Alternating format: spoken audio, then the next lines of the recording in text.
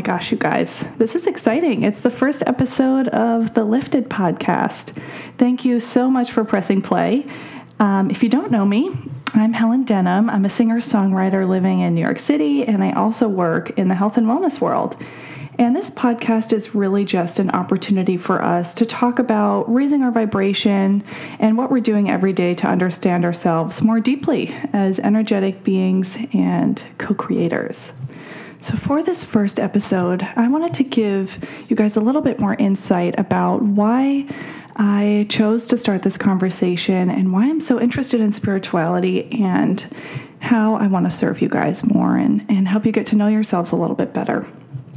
So I'm from a little town in Maine called Kennebunk. I grew up with a sister, awesome parents. I was so lucky to grow up in just a really kind and loving, very loving family. But since I was around 7 years old, from a really young age, I had pretty serious depression. I'm not really sure what it stemmed from, but I was experiencing just a lot of rage, self-harming kind of thoughts. And so my parents just thought the best thing to do was to put me on prescription medication, and I took Zoloft, which is an antidepressant, from age 7 to age probably 13 or 14. So right around that time, my mom was also on depression medication, and we decided to quit together, cold turkey. We'd had this kind of belief system that depression just ran in our family. All the women in the family had depression. It was just in our DNA. It was something that we were going to have to live with. But we made a decision that that's not how we wanted to live our life anymore. We also knew that we would have to take on the responsibility of healing ourselves and rewiring our brains if we were going to overcome this without medication. So that's what we did. We did it at the same time. I was probably a sophomore in high school by that time, so this is way after, and she was just ready for something else. So we got off our depression medication, and my parents got divorced. They were just growing in very different ways, and my mom was going deeper and deeper into her spiritual growth. And my dad, too. My dad has his own spiritual practice, but they were just growing in different directions and just weren't really able to communicate anymore. But luckily, they did it really beautifully and respectfully.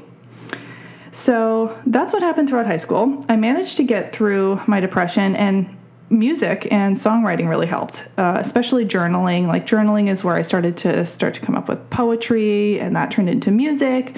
I was always a theater kid, and I think that really helped me out a lot. And I realized that what I wanted to do was pursue music. So I went to school in New York City, and I studied arts administration with music and theater concentrations. And in college, I met some really good friends who introduced me to LSD.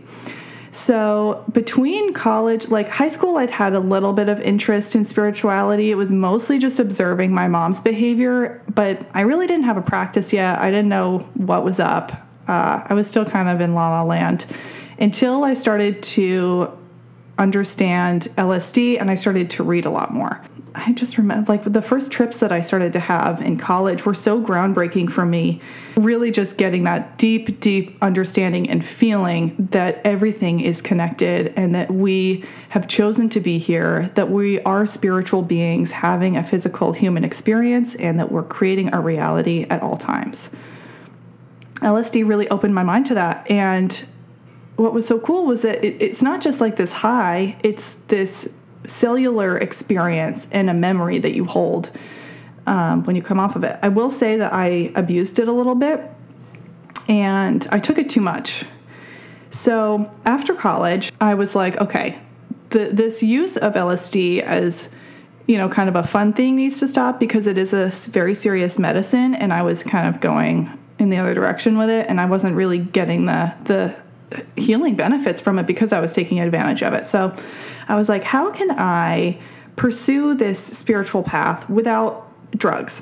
Without weed, without LSD, without mushrooms, and really just use those as a tool for transcendence once in a while, once a year, or when I really am in a circumstance where that makes sense. So I decided that meditation was going to be the way to do that. And I was like, okay, if I want to be involved in meditation, I don't really know much about this. So I started reading a lot of books around meditation and spirituality, and just dove in and was journaling and just doing all this kind of unraveling of who I was and who I wanted to be. And a few of the teachers that really helped me in the beginning and who I still listen to were Abraham Hicks. Abraham Hicks is actually a spirit that's channeled by a woman named Esther, and she's super famous now. Amazing. Just like everything that was, being channeled was so spot on.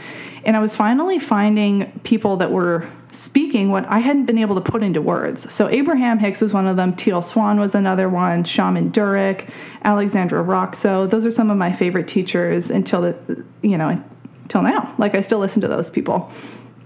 So I just started to feel more and more connected to the community surrounding mindfulness, meditation, and I realized that I could do both. I didn't have to, just solely focus on music and push and do that, and then do kind of service industry jobs to pay the bills. It was you can do anything you want to do, anything. So I took a break I had been working at this event planning company, and it was just a lot of computer work, and loved the team, but I was like, this is just not what I'm supposed to be doing. So I decided to save up and take 6 months off just to figure out what my life was going to look like. And in that time, I did a 10-day fast, which was super intense. And we'll talk about fasting at the end of this podcast too, because I'm actually about to complete a 3-day fast, a mini one. But that 10-day fast really was altering. We'll talk about it a little bit later. And I also took a solo trip to Thailand. And I'd never traveled alone like that. And I did it for a month. Just brought a backpack and went. And I stayed in hostels. I was just soul searching. I was really soul searching. And I wanted to be brave. I wanted to say, you know what? You don't need any other validation outside of yourself. You're going to have to decide what your life's going to look like without anything else. So that trip was really good. And I came back refreshed, and I did know what I wanted to do. I was like, if you want to be in meditation, you just need to work in that area. So I started working at a meditation studio, dream job, and my days were literally spent in meditation. And I was able to evoke the same experience that was produced by LSD and psychedelics through meditation, particularly the Wim Hof technique. And if you guys haven't heard of Wim Hof, definitely look him up. He is really known for cold therapy, like cold shock therapy, where you kind of do ice baths, and he's known for that, but he's really known for his breath work and his breathing techniques through those cold therapies, and definitely worth looking up if you guys want to try some crazy breath work. I'll talk about him more in another episode too, and what I do for meditation. So that job really exposed me to the community I really wanted to be a part of, and I was surrounded by mindful entrepreneurs, which was really cool to be a part of. And I realized that, we're all just doing the best we can, and we might as well just go for it and just keep surrounding ourselves with people that inspire us. So went through that, went through a couple other wellness jobs, and I think the wall that I was hitting was that I wasn't running my own show. I was still kind of reporting to people, and I felt a little bit too controlled and a little bit trapped. So luckily I learned how to be a freelancer, and I'm so grateful for that experience, because now I know how to time manage myself. I've gained a lot of new skills from learning how to be a freelancer, and it's enabled me to be my own boss, and it's given me a lot of courage to jump into uncomfortable situations or just ask for what I want. And this podcast is an example of that. I mean, I had this idea of starting this podcast a while ago, but kept getting in my own way. I was like, you don't have the qualifications for this. You don't have enough experience. You don't read enough. Just kind of this negative self-talk, very negative self-talk. And I remember I was telling my friend about it, and she was like, Helen, just start. Because people love to see each other grow. They love to see progress. Just start. You don't need all this crazy fancy equipment. Just speak. Just say what you want to say. And if someone connects with it, if you can just connect with one person who gets it, or they relate to your story, or they feel better because of it, that's awesome. So after a few months of getting around to it, here we are, and I'm really happy. So that's just kind of like a background of my life and just kind of a little insight into why I'm so interested in spirituality. And it really, I'm not depressed anymore. I'm just such a happy person. And I really have gained this understanding of responsiveness instead of reactivity. So a lot of shit happens in life. There's always this X factor. I think you can control your surroundings to a certain point, but there is always going to be that X factor. And when that X factor comes in and causes stress, how are you going to handle it? And meditation has really taught me how to be more responsive and less reactive. And responsive is really coming from a place of love, of listening, of empathy, and understanding and knowing that everything's going to be okay and that the universe is working for you, not against you. And along with that, really speaking to yourself with love, like always telling yourself you love yourself. Literally look in the mirror and tell yourself out loud, I love you. You're doing amazing. You are funny. You're brilliant. You're smart. You're ambitious. You are abundant. So saying things like that to myself over time and really like rewiring my brain got me out of depression. And a lot of other things. I went through eating disorders in college, so much stuff that I think especially women go through. And I was able to wiggle my way out of that with mindfulness. And I'm still learning. And the reason I'm here is to learn more because it holds me accountable for reflecting on myself, and learning new topics that I can bring to you guys. So it's really a win-win. So to kind of close out, I wanted to give you guys an idea of some rituals that I've incorporated into my daily life that have helped me to be more productive and mindful and stay steady. So first of all, I journal every day. Journaling has become this awesome, form of kind of working meditation that allows you to be an objective observer of yourself. Observer. I am fasting, you guys, so if I'm in a weird energy right now, that's what's happening. So it allows you to be an objective observer of your thoughts. Writing it down really gives you this catharsis and lets you release what's going on and not so much identify with all these emotions. Instead, it's just letting it pass, watching it, letting it pass, labeling it, letting it pass. And that's what we do in meditation. When we're sitting in meditation, we're also in that same state of accessing our higher self so that we can watch our ego play.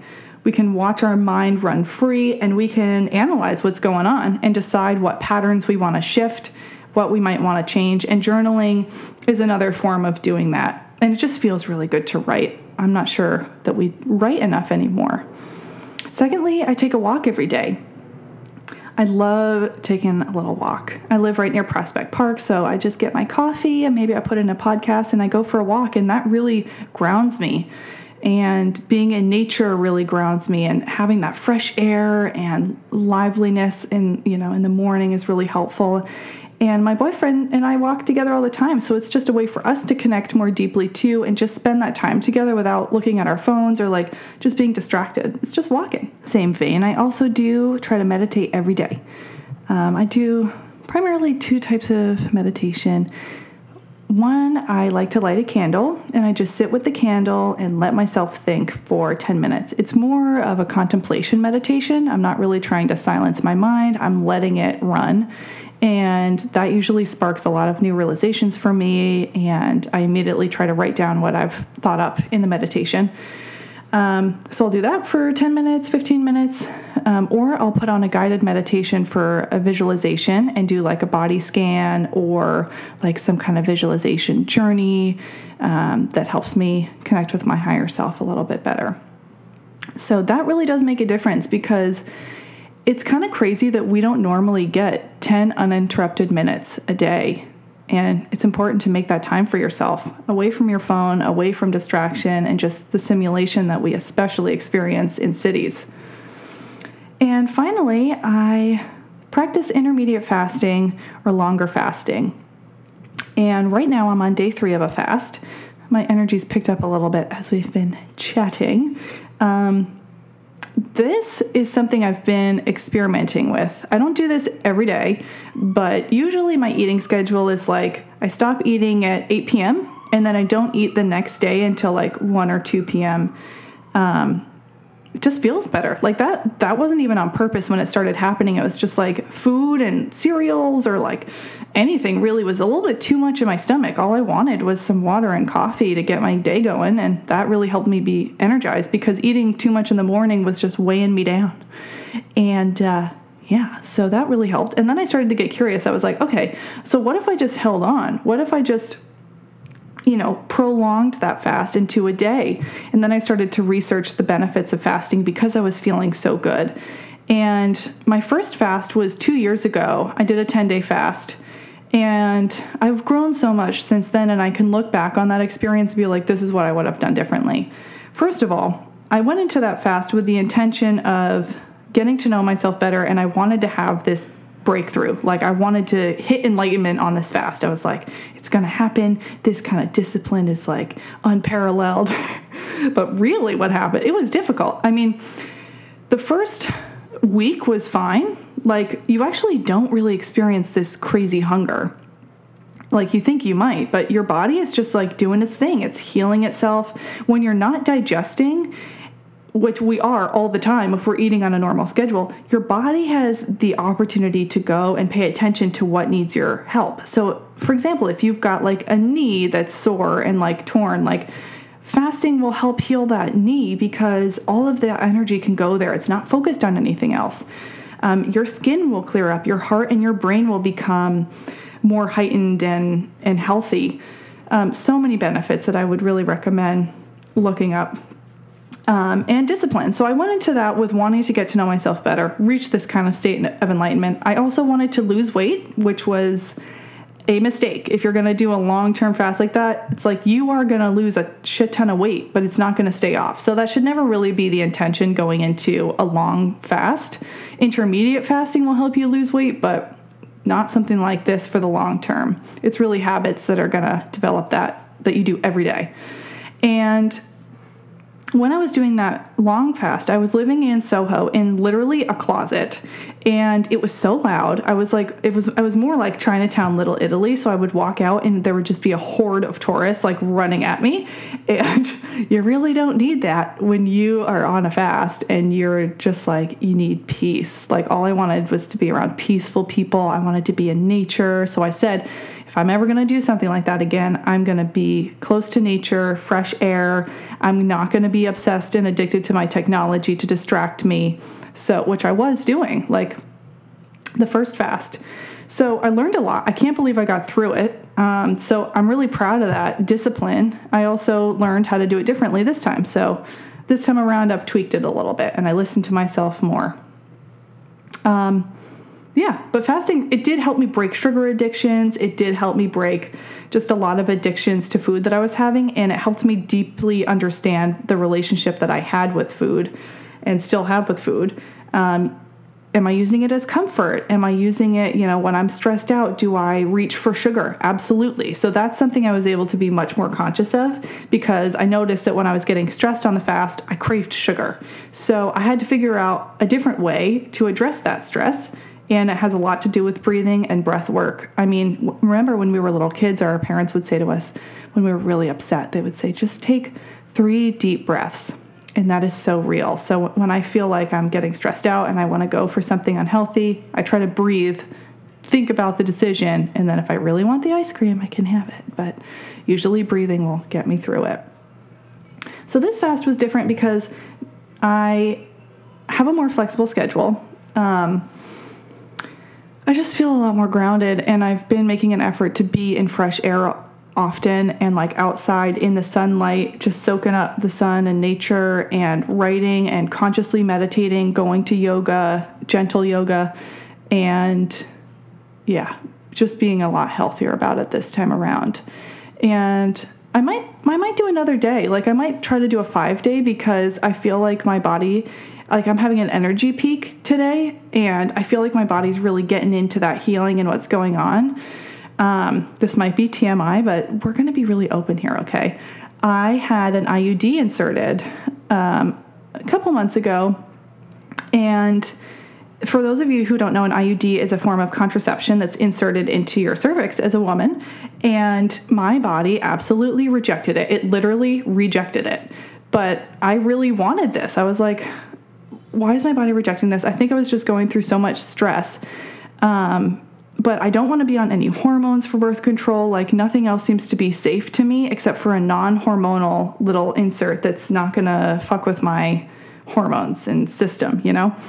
So after my body rejected it, I gave myself a break and then I got it reinserted. And I've just been going through a lot of pain with this and inflammation, just heavy cramping, like all these things surrounding this IUD. And so that's a lot of what made me want to do a fast for a little while, because my body needs to focus on that pain point. My body needs to go in there and heal and really pay attention to what I need and emotionally release any fear that I have. And I just want to give myself that opportunity to deeply heal and be attentive. So that's why I'm fasting this time. And yeah, I encourage you guys to do it. It can be really tempting to just jump into a 3-day fast, but I would really recommend experimenting with intermediate fasting. You should always go into a fast easing in there, like eating vegetables, fruits very lightly the day before, and juicing if you can, like ideally, so that you don't just quit cold turkey, because it will be hard. And it's not really good for your body to just break like that. It's like good to wean on and off. So, yeah.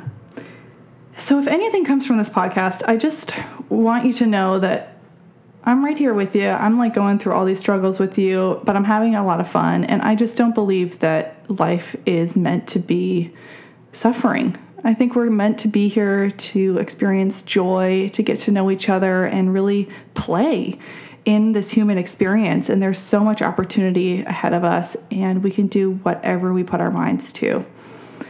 So finally, I want to pull a tarot card. This will be fun. A communal tarot card. Let's see what we're doing. I'm pulling from this deck called the Energy Oracle cards, which are kind of cool. I have another deck that I think I'll pull from next time. Shuffle, shuffle. When I pull a tarot card, I always like to kind of ask a question or set an intention. So let's ask, what needs our collective attention right now? Let's ask that. I've shuffled.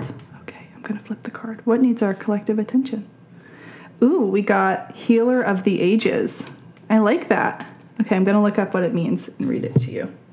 Healer of the Ages. Well, I mean, you can kind of interpret what that means. It means we need more healers. We need more storytellers. We're all exactly where we're supposed to be, and it's about giving and receiving love unconditionally and being really empathetic with each other. That's what we need as a community right now. So it's saying health and vitality. This powerful being brings the force of ancient wisdom and profound healing. The light of divine consciousness pours from his hands and heart, flowing to you with love and a powerful healing intention. This amazing entity is with you now, bringing resolution to physical, mental, and emotional ills, helping to unblock stuck energy and revitalize your life force. You may have felt this strong presence recently, or you may just be opening to the wonderful sensations now. You can call upon this emissary of miraculous transformation whenever you need vitality, balance, or renewal. Know at the deepest level an important healing is taking place. Okay, guys. Well, I love you, and I'll be back next Sunday with another Self-Care Sunday episode on the Lifted podcast. So stay tuned. Have a great day.